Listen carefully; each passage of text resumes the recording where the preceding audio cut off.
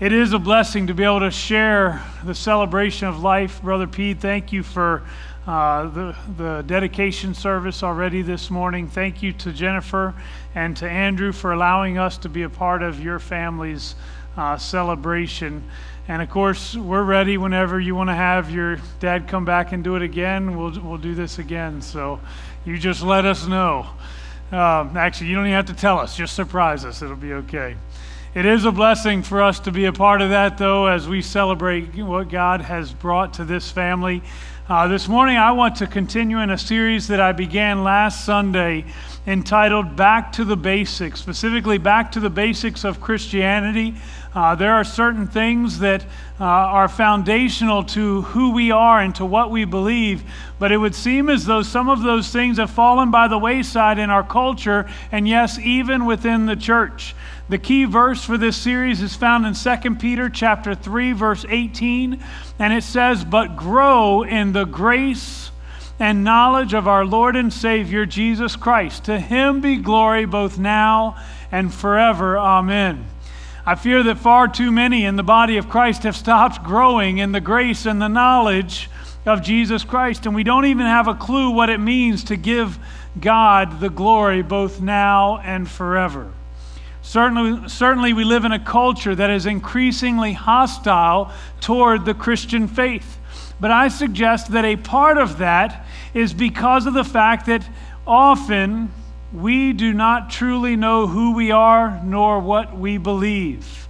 In fact, I shared some statistics last week with you that dealt with the fact that fewer than half of all those who would call themselves Christians believe that there is only one God, or that there is only one way to God. Although John 14:6 clearly declares that Jesus is the only way to heaven, according to a 2008 survey from Fox News that I didn't share with you last week, 83% of mainline Protestants believe that many religions can lead to eternal life. 83% of the group that we would be included with, 83% believe that there are many different ways for an individual to reach heaven.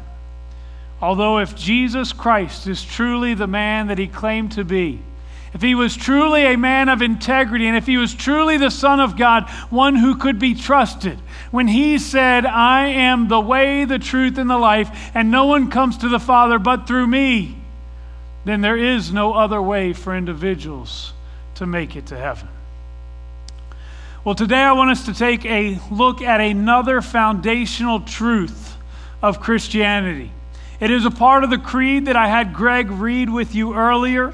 It is the idea that there will come a day when Jesus Christ will stand in judgment over all creation. There is a day that all of us will come before him, regardless of who we are, regardless of what we've done. All of us will come before the Lord. In fact, it's talked about often throughout the scriptures that there is such a day of judgment. It's a part of this idea in 2 Peter chapter 3, verse 18, where it says, "To him be glory both now and forever." In other words, even in judgment, after this life is over, after everything on this earth has passed away, there is still glory for him as we come before him. And we must bow, and we must hear his judgment take place. There are multiple occasions throughout the scriptures where we see this played out. Consider John chapter 5, verse 22, which declares that it is not the Father who will judge humanity, but rather the Son.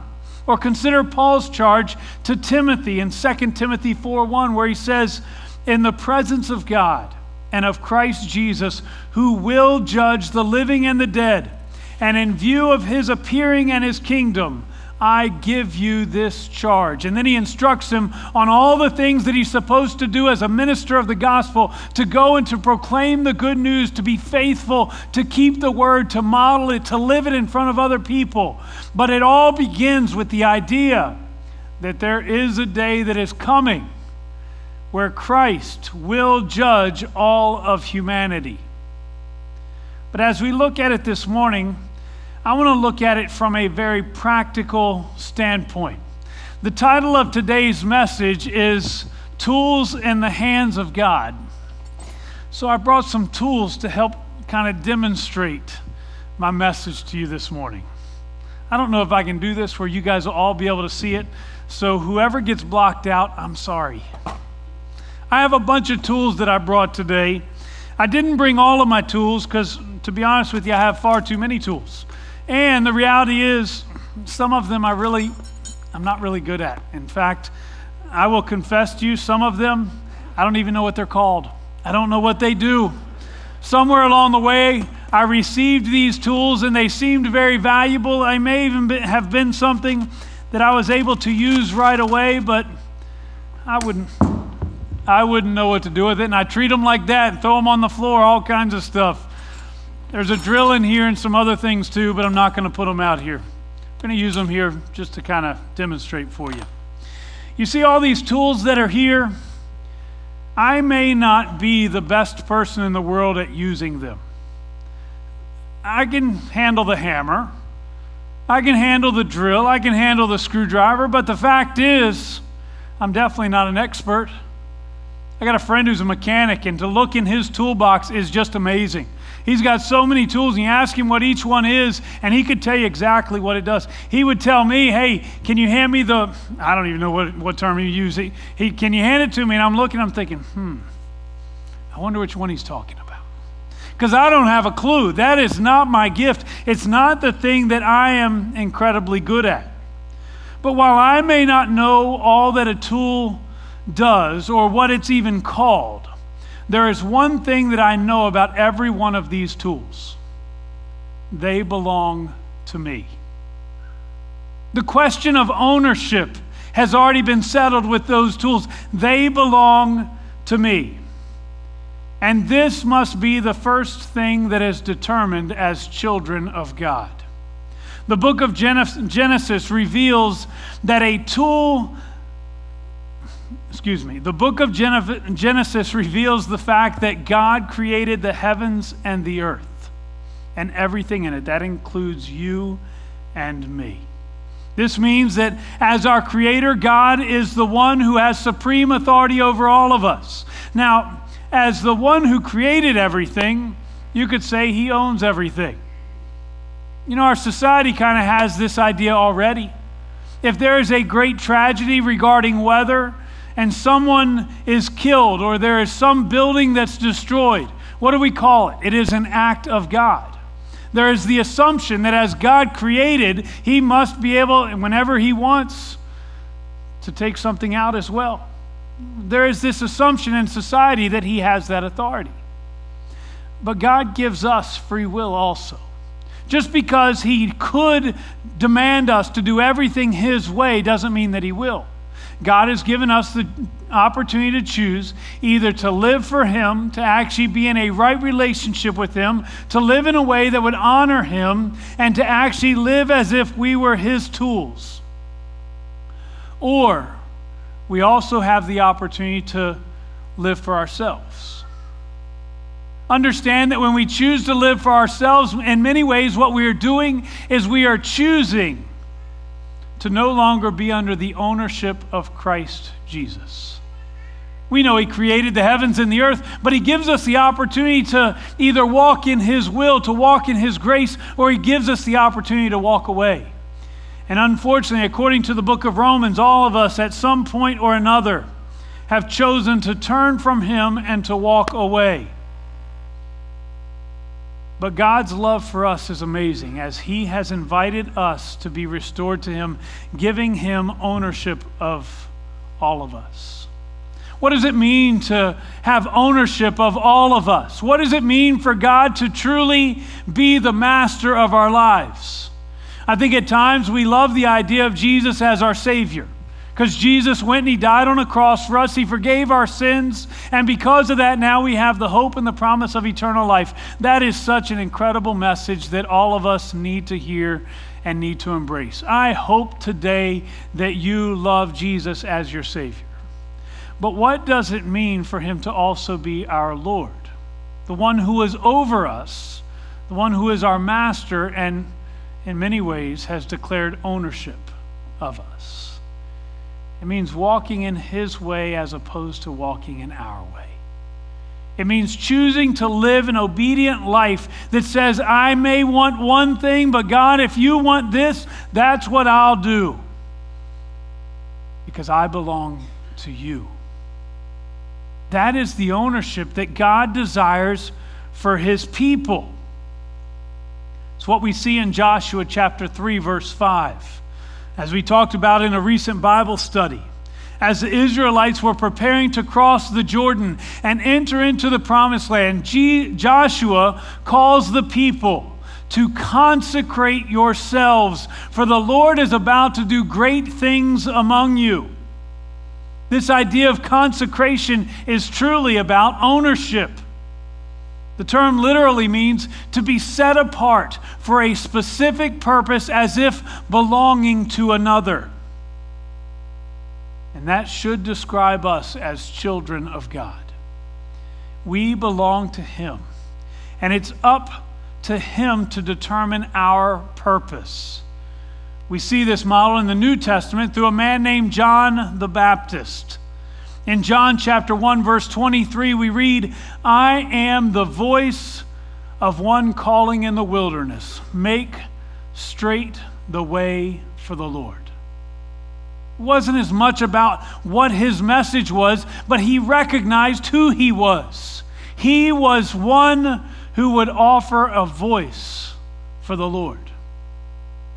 He was created for that very purpose, to actually be the one to make a straight path for the Lord, so that others, as Jesus came, they would be quick to respond and they would realize that he was the one that the prophet had been speaking of. Well, did you know that just as God had a plan for Joshua or for John the Baptist, God has a plan for you? Did you know that when you begin to realize that you are in his hands and he is the one who determines who we are and what we become, that God desires to do far more than you ever could do on your own? John the Baptist had figured this out. But just owning tools is not enough. Often the tools need to be prepared. And I have a confession to make. I actually just shared a few moments ago that I'm not really good with tools. I'm not the guy you want to have come over and fix your siding on your house. I'm not great with taking care of my tools. I'm not great with a lot of things with tools. But I also confess to you that I'm not real good about being the tool either.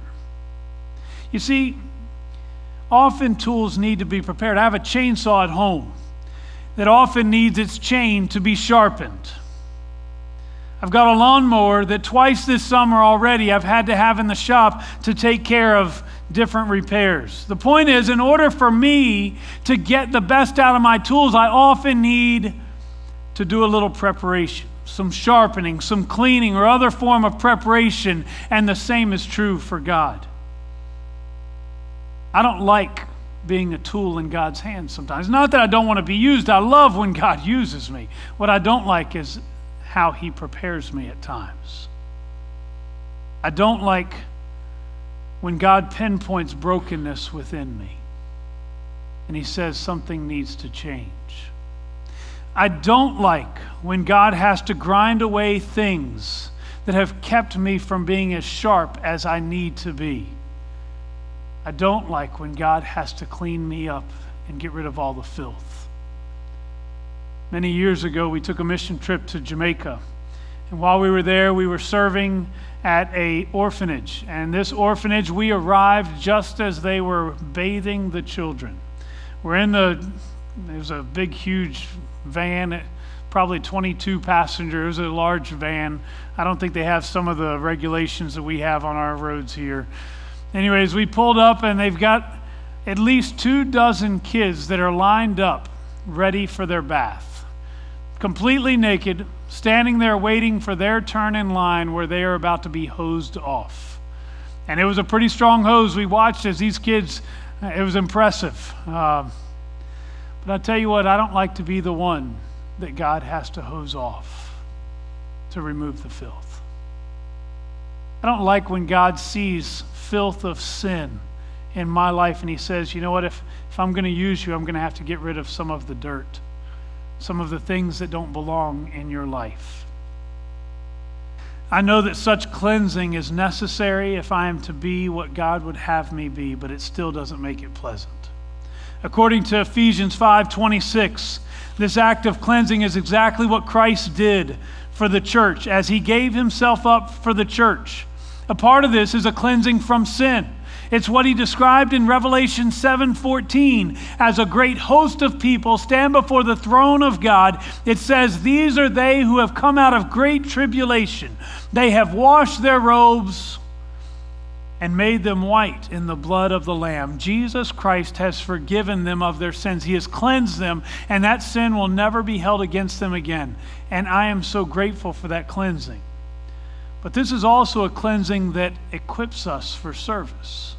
Ephesians 2:10 declares that, for we are God's handiwork, created in Christ Jesus to do good works, which God prepared in advance for us to do. We are his handiwork.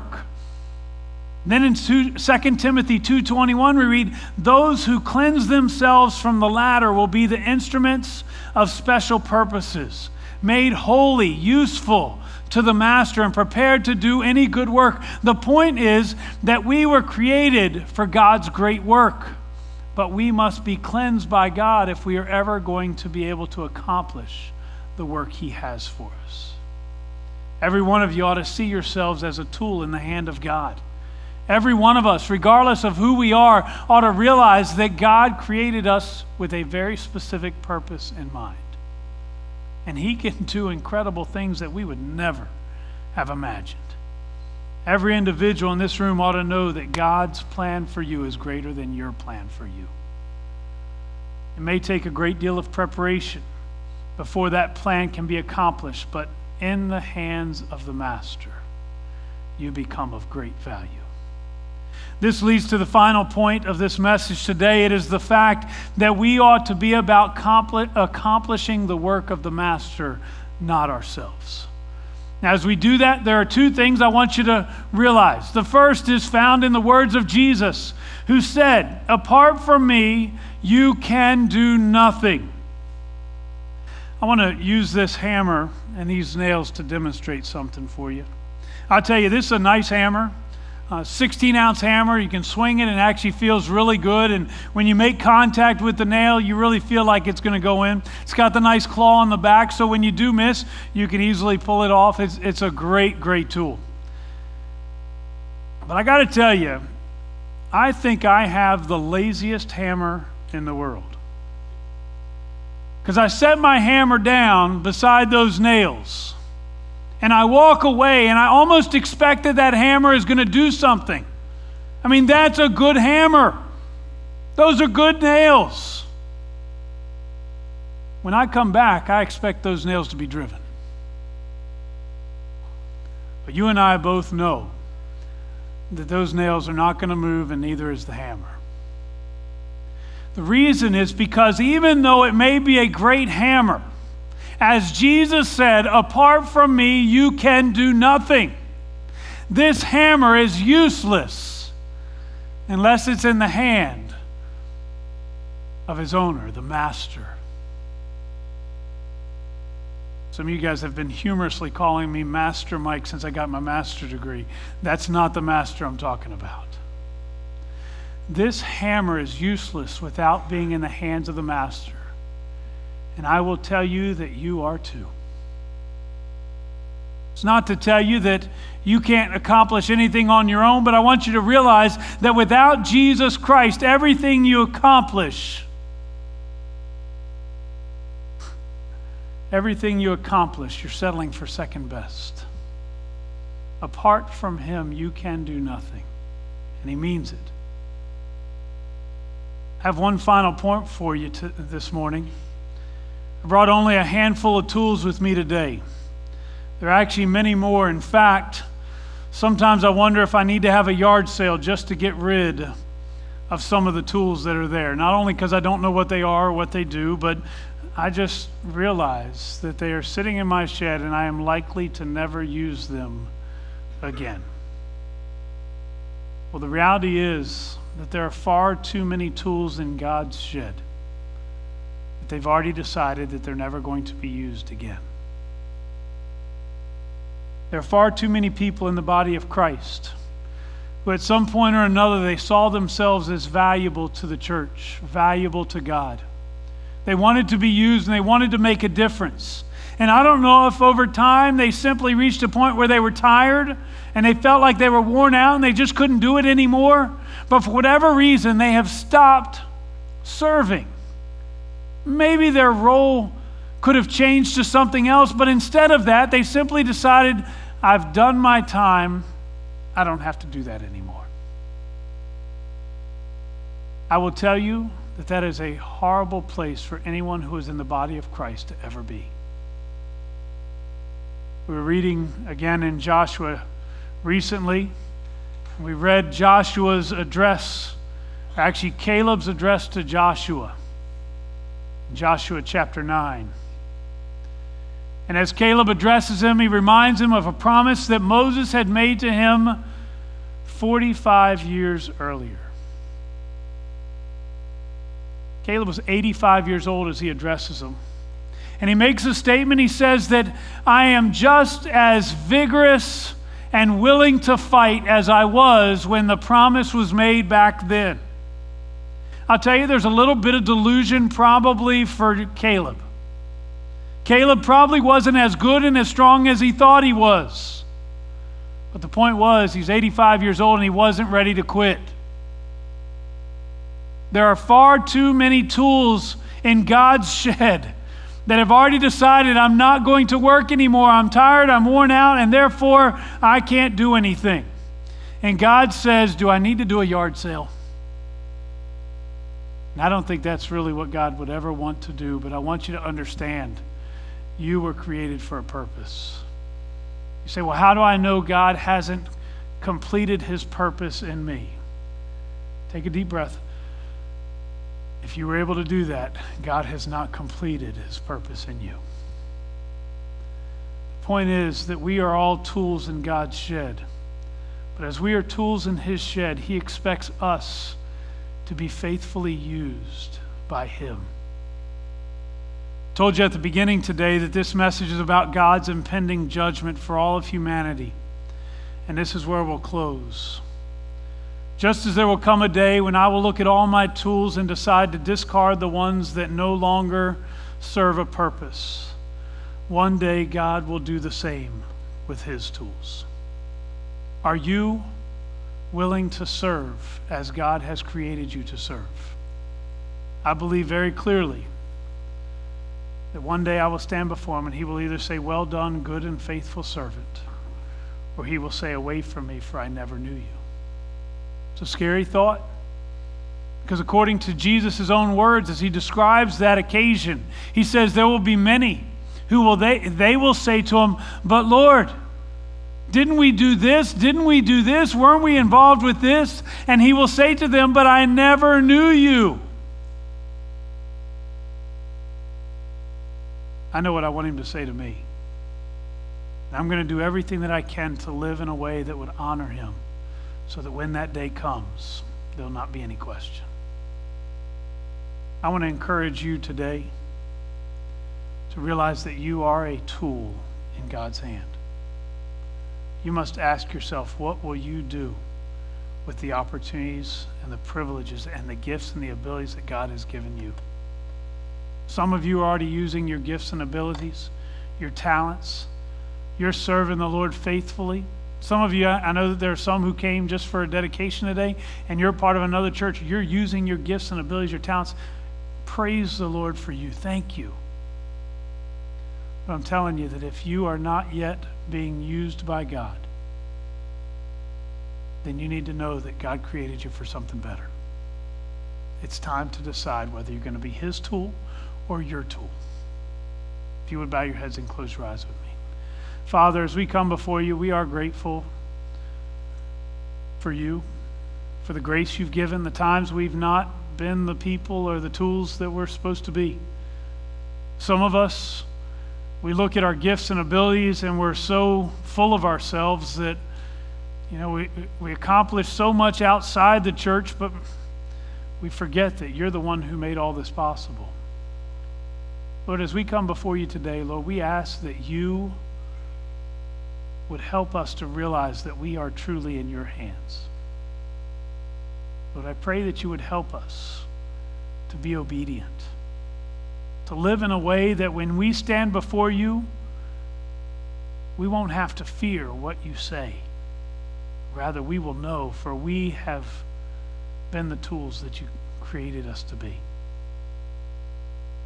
Lord, I pray that you would help us to remain in your hands, for we know that apart from you, we can do nothing.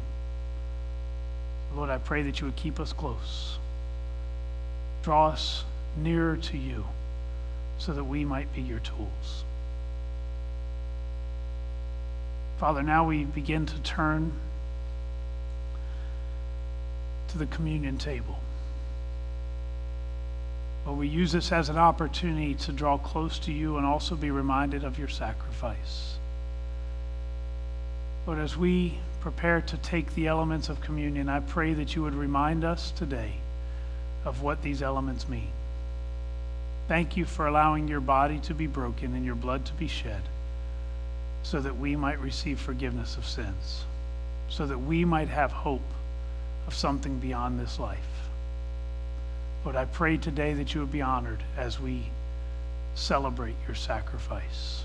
In Christ's name we pray. Amen. I've asked several of the individuals here today to help, and they're going to come up and they're going to help us serve communion this morning. As we do so, we're going to invite anyone who is a part of the body of Christ. If you're a part of another church and you are still a child of God, you are welcome to join us for this celebration of the Lord's Supper this morning. I will tell you this: if you are forgiven of your sins, then you can truly appreciate the sacrifice of Jesus Christ. And therefore, this is more than just a ritual. This is an opportunity for us to celebrate what Jesus Christ has done.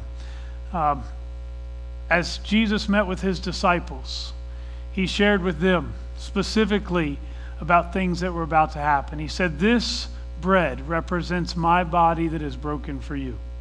He said, "Every time you eat this, you ought to do it in remembrance of me." Then he took some wine and he said, "This is my blood that is shed for you. Every time you drink this, you should do it in remembrance of me." You see, without Jesus' body being broken, his blood being shed, there is no forgiveness of sins. And Jesus knew that, and the disciples even knew that, because in their culture, they had this idea all the way back to the book of Genesis that the only way to make up for sin was to have someone shed their blood, whether it was an animal or, in this case, Jesus, the perfect sacrifice. Often this is done as a manner of remorse and sorrow. As we celebrate this, the idea of celebrating the death of Jesus sounds so crazy. But we really do celebrate, because we know that without the body, without the blood, we have no hope for eternal life. But because of the body, because of the blood, we have a great promise. There's a great future that awaits us. Let's pray for the elements, and then what we'll do is we'll invite everyone to come receive the elements, but then we'll all partake of it at the same time after everyone has received the elements at their pews. Father, thank you for this opportunity now to celebrate your body and blood broken and shed for us. Lord, I pray today that as we participate, that we would be reminded of what your sacrifice has meant to us, how it has changed us, how we have been made new. Lord, may you be honored today as we celebrate your sacrifice. Help us, though, to take this beyond just this moment and this service, but help us, Lord, to live as those who truly have been redeemed by the blood of Jesus Christ, to continually be aware of your sacrifice and what it has meant. Lord, help us to live as those who truly know what it cost you for us to have this gift. In your name we pray. Amen. We invite you now to come, if you would like, and receive the elements from these individuals. If you guys get this.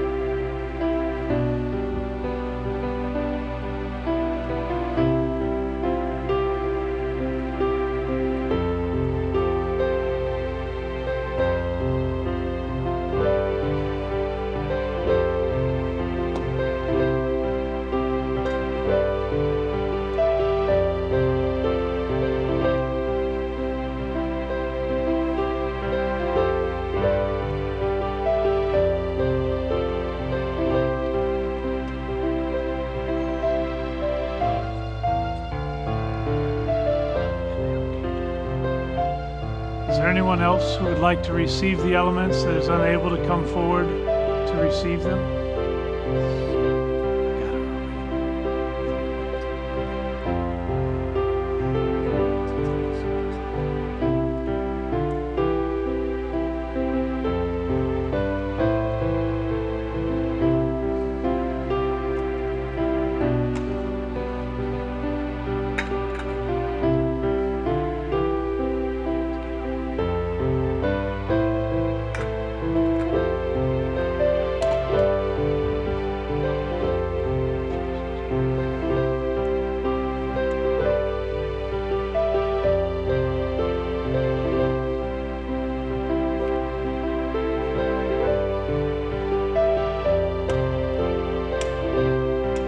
Jesus met with his disciples, he shared with them about the idea of brokenness.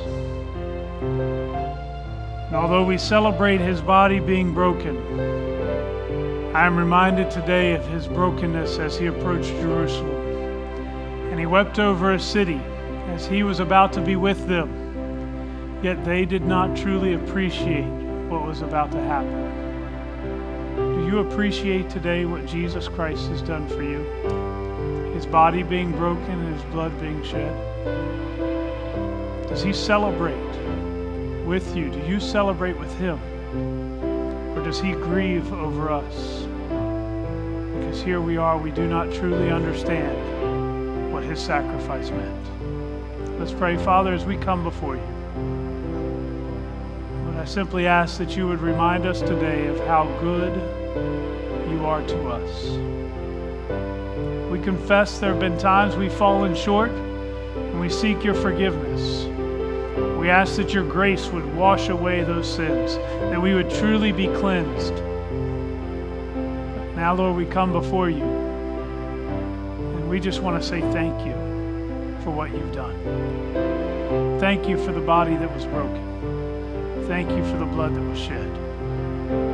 As we partake of these elements now, may you be honored. In Christ's name, amen. He met with the disciples. He took the bread. He said, "This represents my body that is broken for you. Eat it in remembrance of me."